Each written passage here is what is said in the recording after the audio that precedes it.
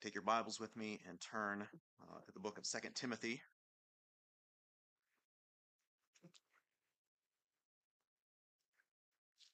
Second Timothy chapter 3.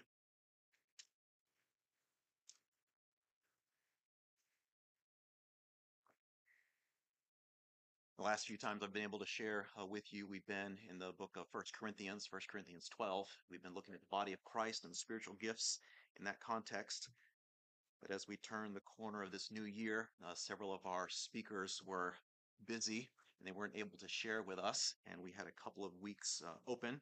Rick spoke last week, and we had two services today, this morning and this evening. And so I knew those were going to be open, so I prepared for this morning, and that was the case. And I had a message. I was thinking about something, and it's actually a two-part message. So we'll look at the first 3 points this morning, and then the following, Lord willing, 4 points this evening. And the title, there is a handout with your bulletin. If you'd like to follow along, there's an outline there. Um, and it's really we're looking at profiting from the word, the scriptures, and sin. It's happened time and time again where the Lord orchestrates given themes or topics. And last week, Rick, as he was speaking, he even encouraged us. There's a Bible read through plan on the back table, encouraged us to read the Word of God. And then last Lord's Day evening, as Pastor Barnes was here, he said, one of the marks of a true believer is our yearning, our desire for the Word. And as I was preparing and planning, even before those messages were spoke, I came across this outline, profiting from the word and looking at the scriptures in relation to our sin. It's like that's something that I can focus on. I should focus on, develop further, and even share with us on this Lord's Day. So I trust this will be an encouragement to us. It's a familiar passage, no doubt, but I trust we'll see new things and glean from it this morning. The outline isn't new with me. As I came across it, I was looking at some of the information that's available to me, and I found that it was good. I thought I'd develop it, meditate on it, and share it with you. And the theme text is here in Second Timothy 3, verse 16. And if you're there, let's read that together. Second Timothy 3:16 says, "All scripture is given by inspiration of God and is profitable." And that's where the theme comes from. All scripture is given by inspiration of God and is profitable.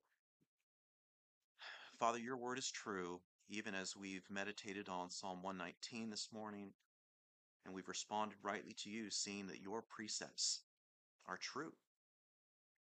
Lord, as we see them even this morning, help us to see our need. Help us to see the direction we need to take, and help us to respond rightly in the midst of us hearing from your word. Lord, these are areas that I need to grow. Lord, it's a difficult message to preach, knowing that I stand in need as well. Lord, help us to see your truths and simply respond as you would have us to respond. In Jesus' name, amen. Before we get into the heart of the message today, by way of introduction, I'd really like to offer two foundational considerations for us, really that relate to our topic. The first, even though we're trying to profit from our word, the danger of reading our Bible. You say, is there a danger to reading our Bible? It became more evident to me as I'm planning and maybe researching a little more as far as messages, what we should share, that I face some of these dangers as well as probably other preachers. And it's not just limited to us. Anyone who reads or studies the Word of God, there are dangers that we face.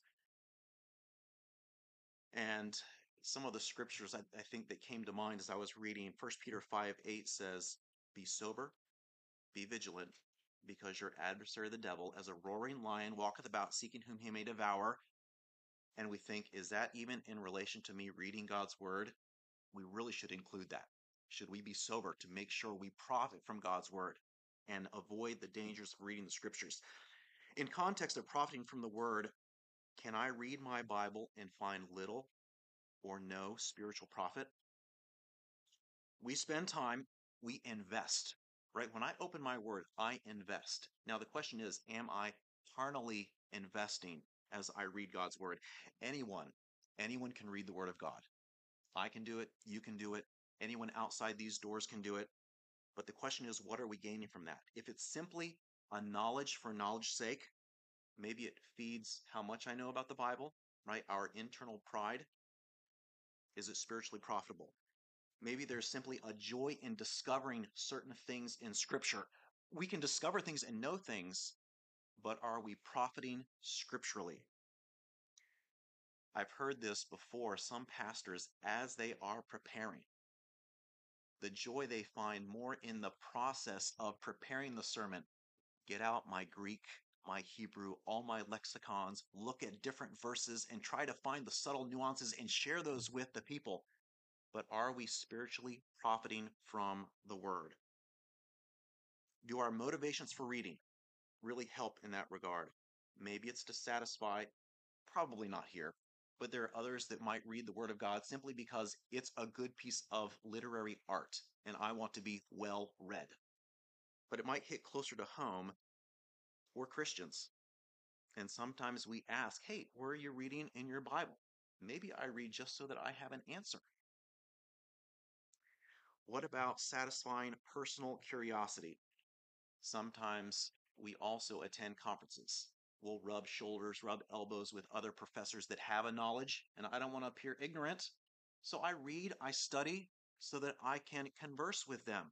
But is that spiritually profiting? Are we falling into a danger of just absorbing some of that information with the wrong motives? If it's knowledge for knowledge's sake, how is that helpful?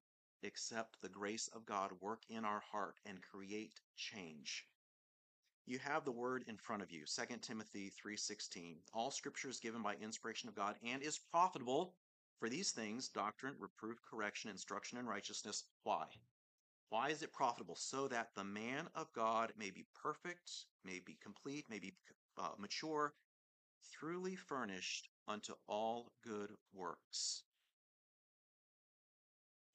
We have how we should be profiting. We should be profiting so that we're furnished, we're perfect, we're mature, furnished unto all good works. In this verse, what is omitted? Right? I look here. It doesn't say anything about mental stimulation. It doesn't say anything about answering all of those tough questions that we might find ourselves investing time in, but I'm supposed to be profiting in what way? So that I'm mature in my Christianity.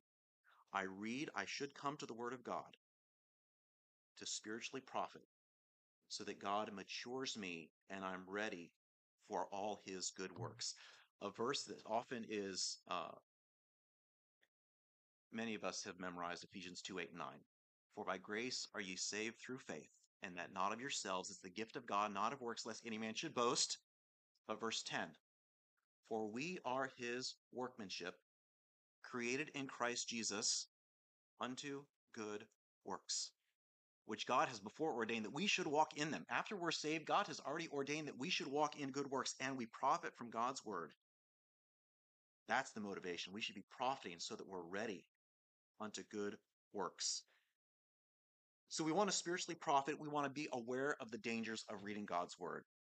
We can carnally invest, and it doesn't spiritually profit us.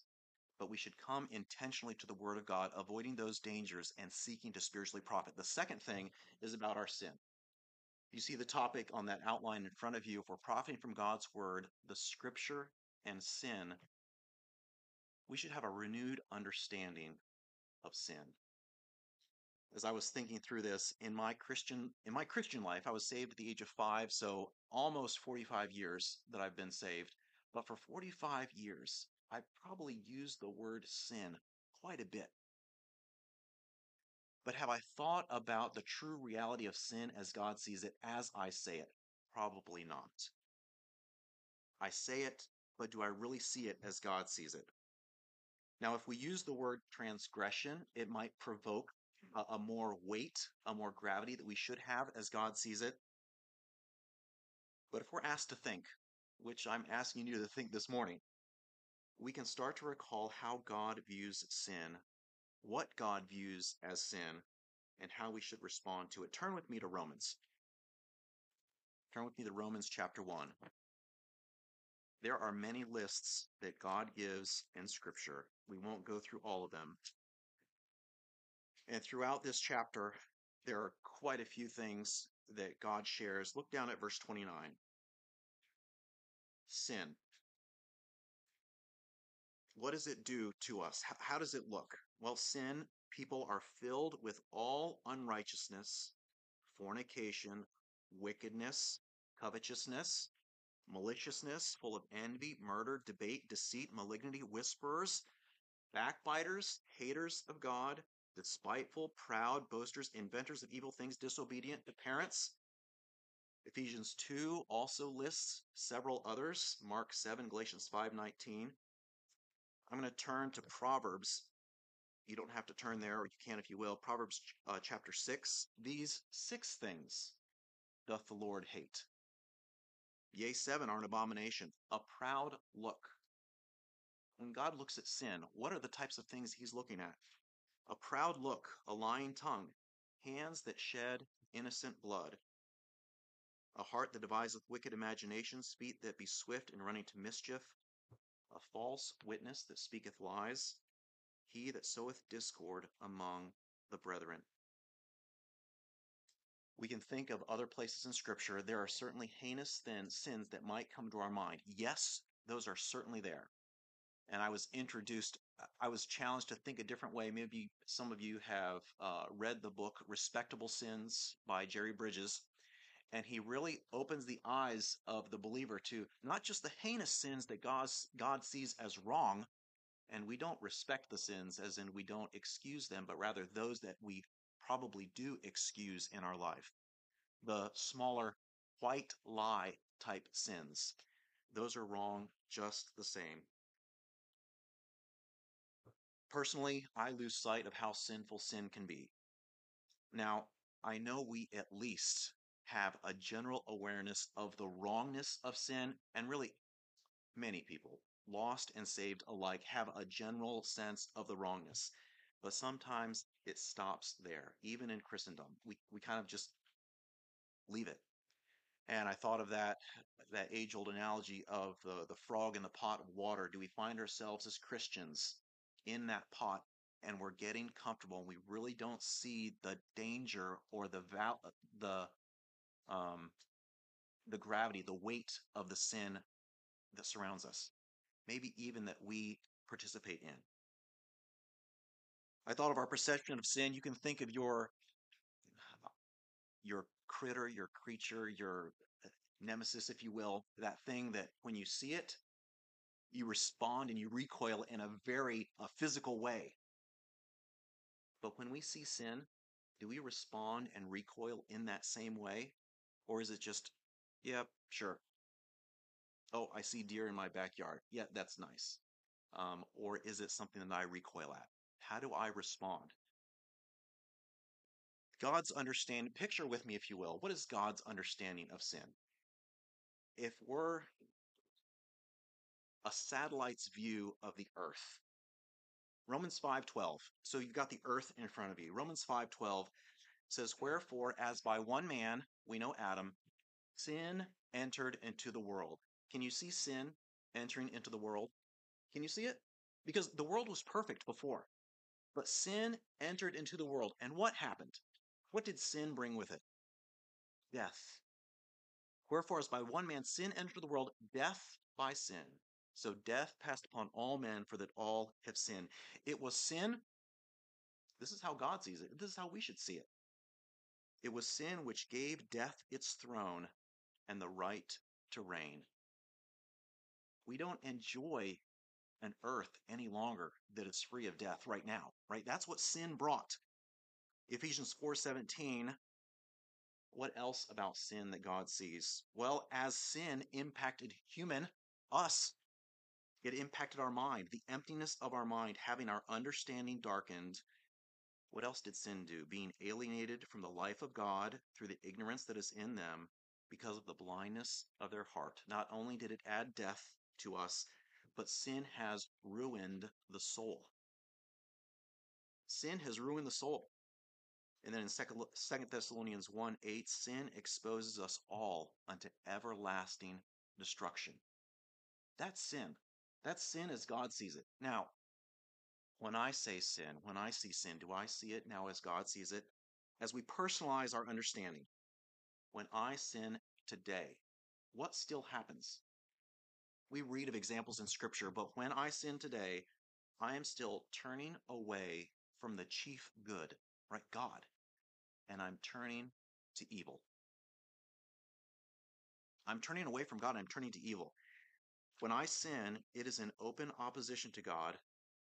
It's not only turning from Him, but it's turning against Him.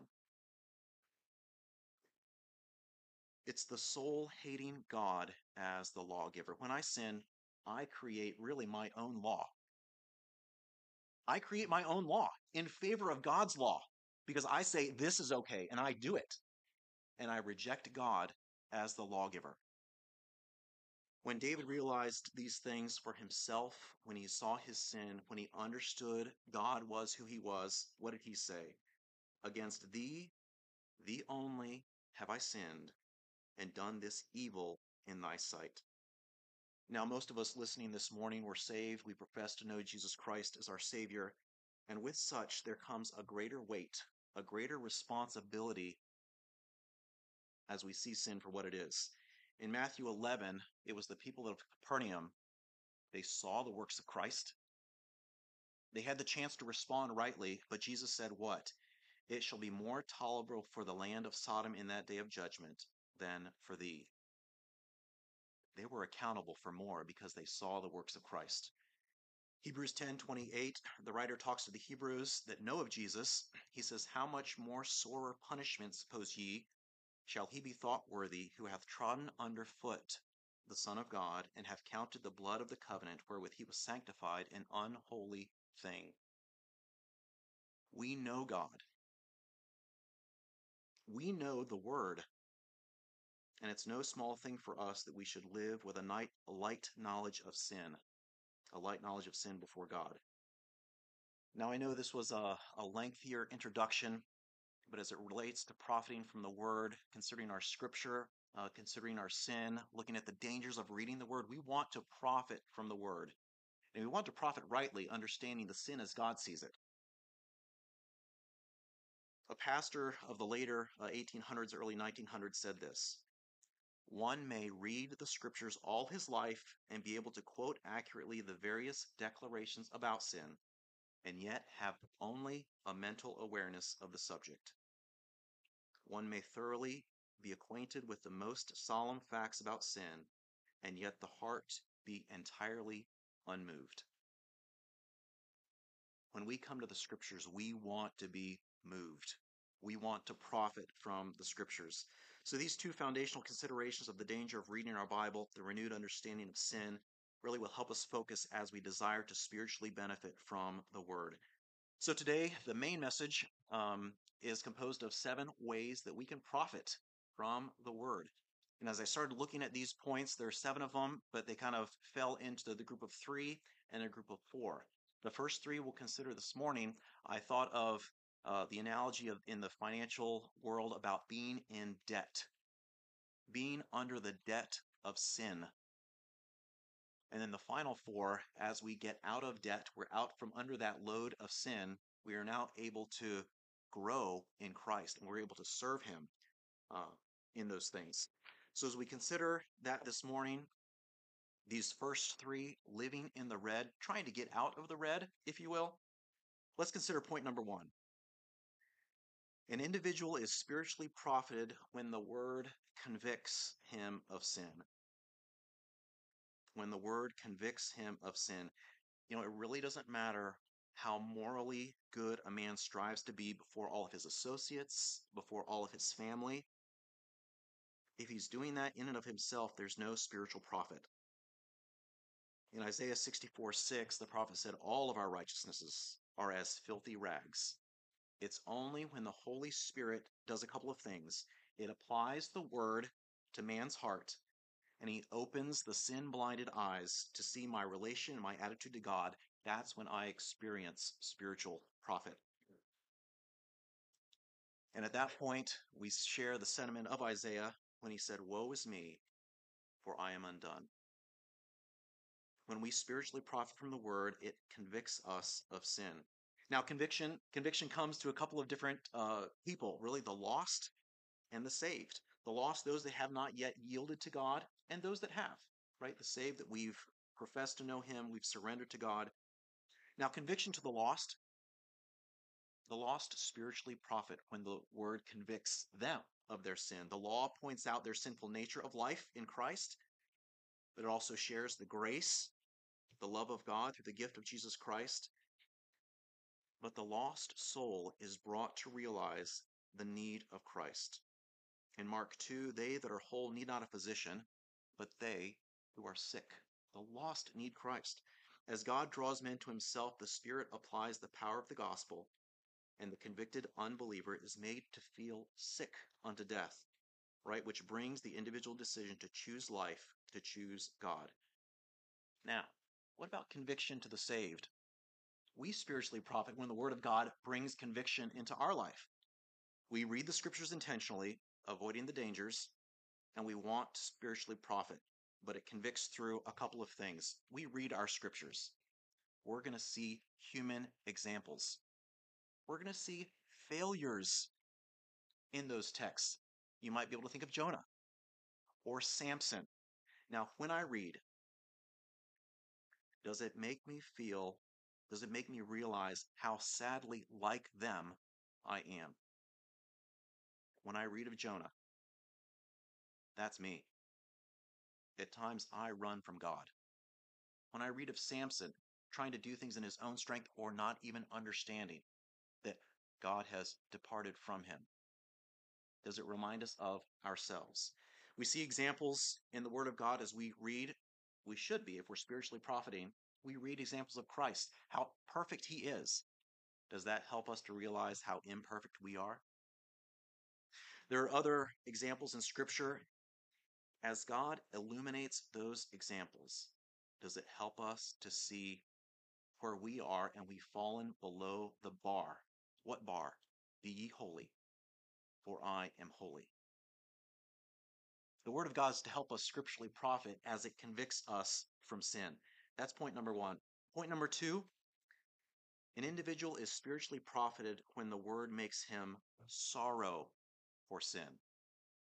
We're convicted. Conviction is good, but we need to sorrow for our sin. Now, the danger is that conviction comes, but there's no sorrow for sin in our lives, whether that's for the unbelieving or for the believing. The contrast is seen between the stony ground in the parable of the soil and the unbelieving listeners under the preaching of Peter. Do you remember the parable of the sower, the parable of the soils? The word, the seed, is thrown onto the stony ground, and what happens? They hear the word, and anon, with joy, they receive it. But some things come into their lives, yet he hath no root in himself. It sounds really good, it makes sense to me, but when hard times come, it withered. Now contrasted in Acts 2, as Peter is preaching, talks about Jesus Christ, talks about the sin, and people are pricked in their heart. And what was their response? What shall we do? There was a difference in their responses. On the one hand, there may be a receiving even the conviction with no sorrow, which is like today. There will be many that sit and hear the Word of God. If the Word of God is like a nice flowery message, a feel good, they'll sit and listen to the Word, but there's little conviction, or even if they acknowledge certain things, there's no sorrow. There's no sorrow for their sin. Preachers may be also willing to preach to ears that are itching. So they fail to preach all of God's Word, or fail to preach those things that point out things in our lives. Now, what's on the other hand? The things that do you yearn for? Do you desire for? We spiritually profit when the true preaching allows the Scripture to confront our character. We allow the Scripture to confront our lifestyle and even expose our failures in life.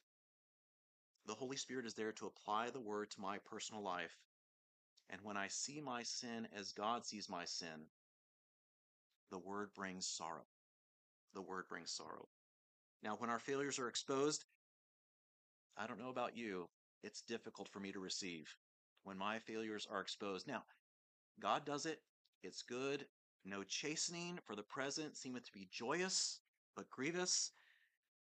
But the truly sorrowful, the truly regenerate, will be thankful for the message of the word that it brings to your heart. It causes us to mourn for our sin.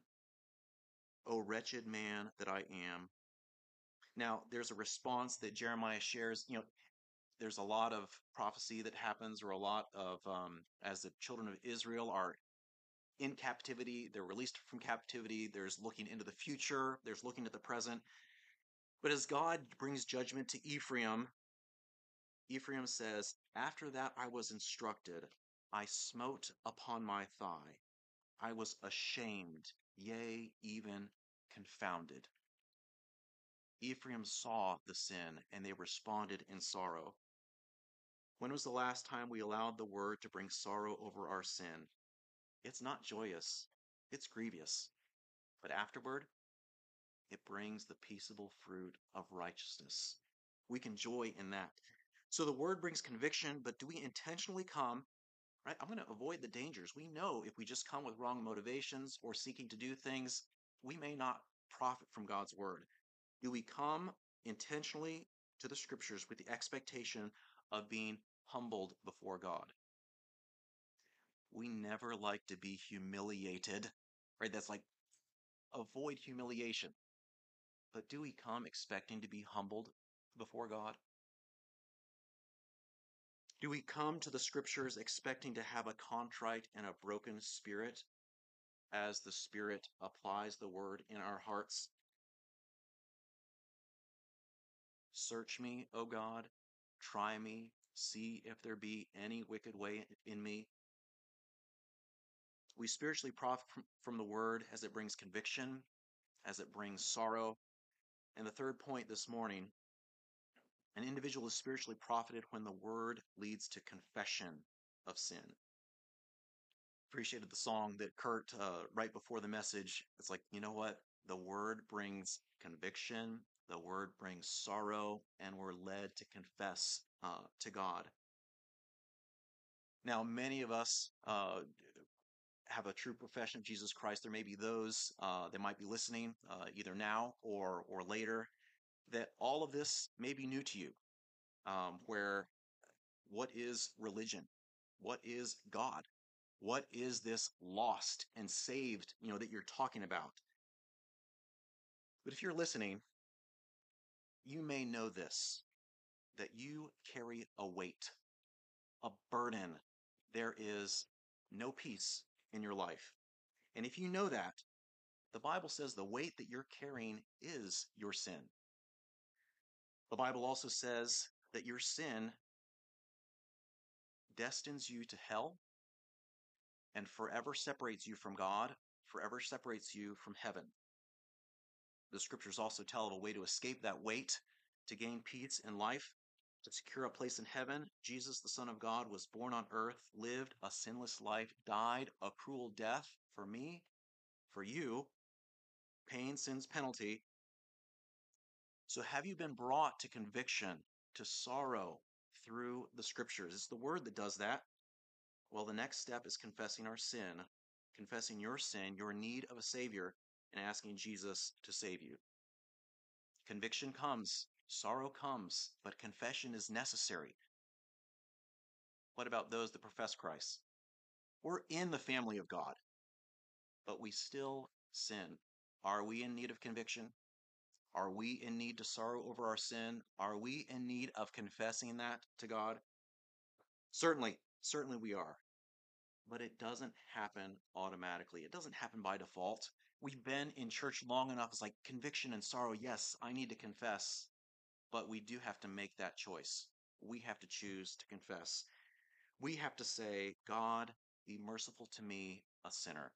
When the scripture brings that conviction and sorrow, the honest soul will acknowledge its faults. Whoso confesseth and forsaketh them, your sins, will have mercy. When David sinned in his life, we don't have to go into the whole story. He said, I acknowledged my sin unto thee, and mine iniquity have I not hid. I said, I will confess my transgressions unto the Lord, and thou forgavest the iniquity of my sin. Now, these first 3 points of our profiting from the word this morning had to deal with living under the debt of sin, whether lost or whether saved. We can still profit from the word. For those that do not personally know the one and only true God, you lack a personal relationship with him, but he desires that relationship with you. It's the sin we talked about earlier that gets in the way, but it's Jesus Christ that bridges the gap. It's the word. It starts with the word. If your belief in the word has brought conviction and sorrow over your sin, put your belief into action and confess your sin, confess that Jesus is Christ, and accept him as Savior. Now, for those of us that know God, sin hinders our fellowship with him. Sin hinders our fellowship with him. There is no real peace for the soul, no rest for the heart while we carry that burden. We still carry a burden, unconfessed sin. As I was thinking through this, we can read lots of things.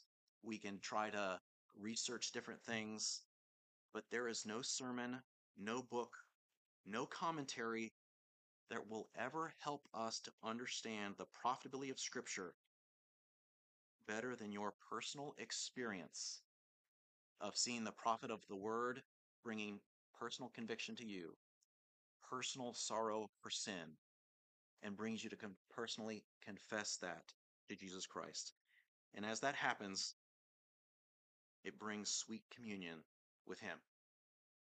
So these are the first 3 points of kind of getting out of the debt of sin. And as we close the service this morning, Kurt will come, and then I'll come and close after the song. Kurt.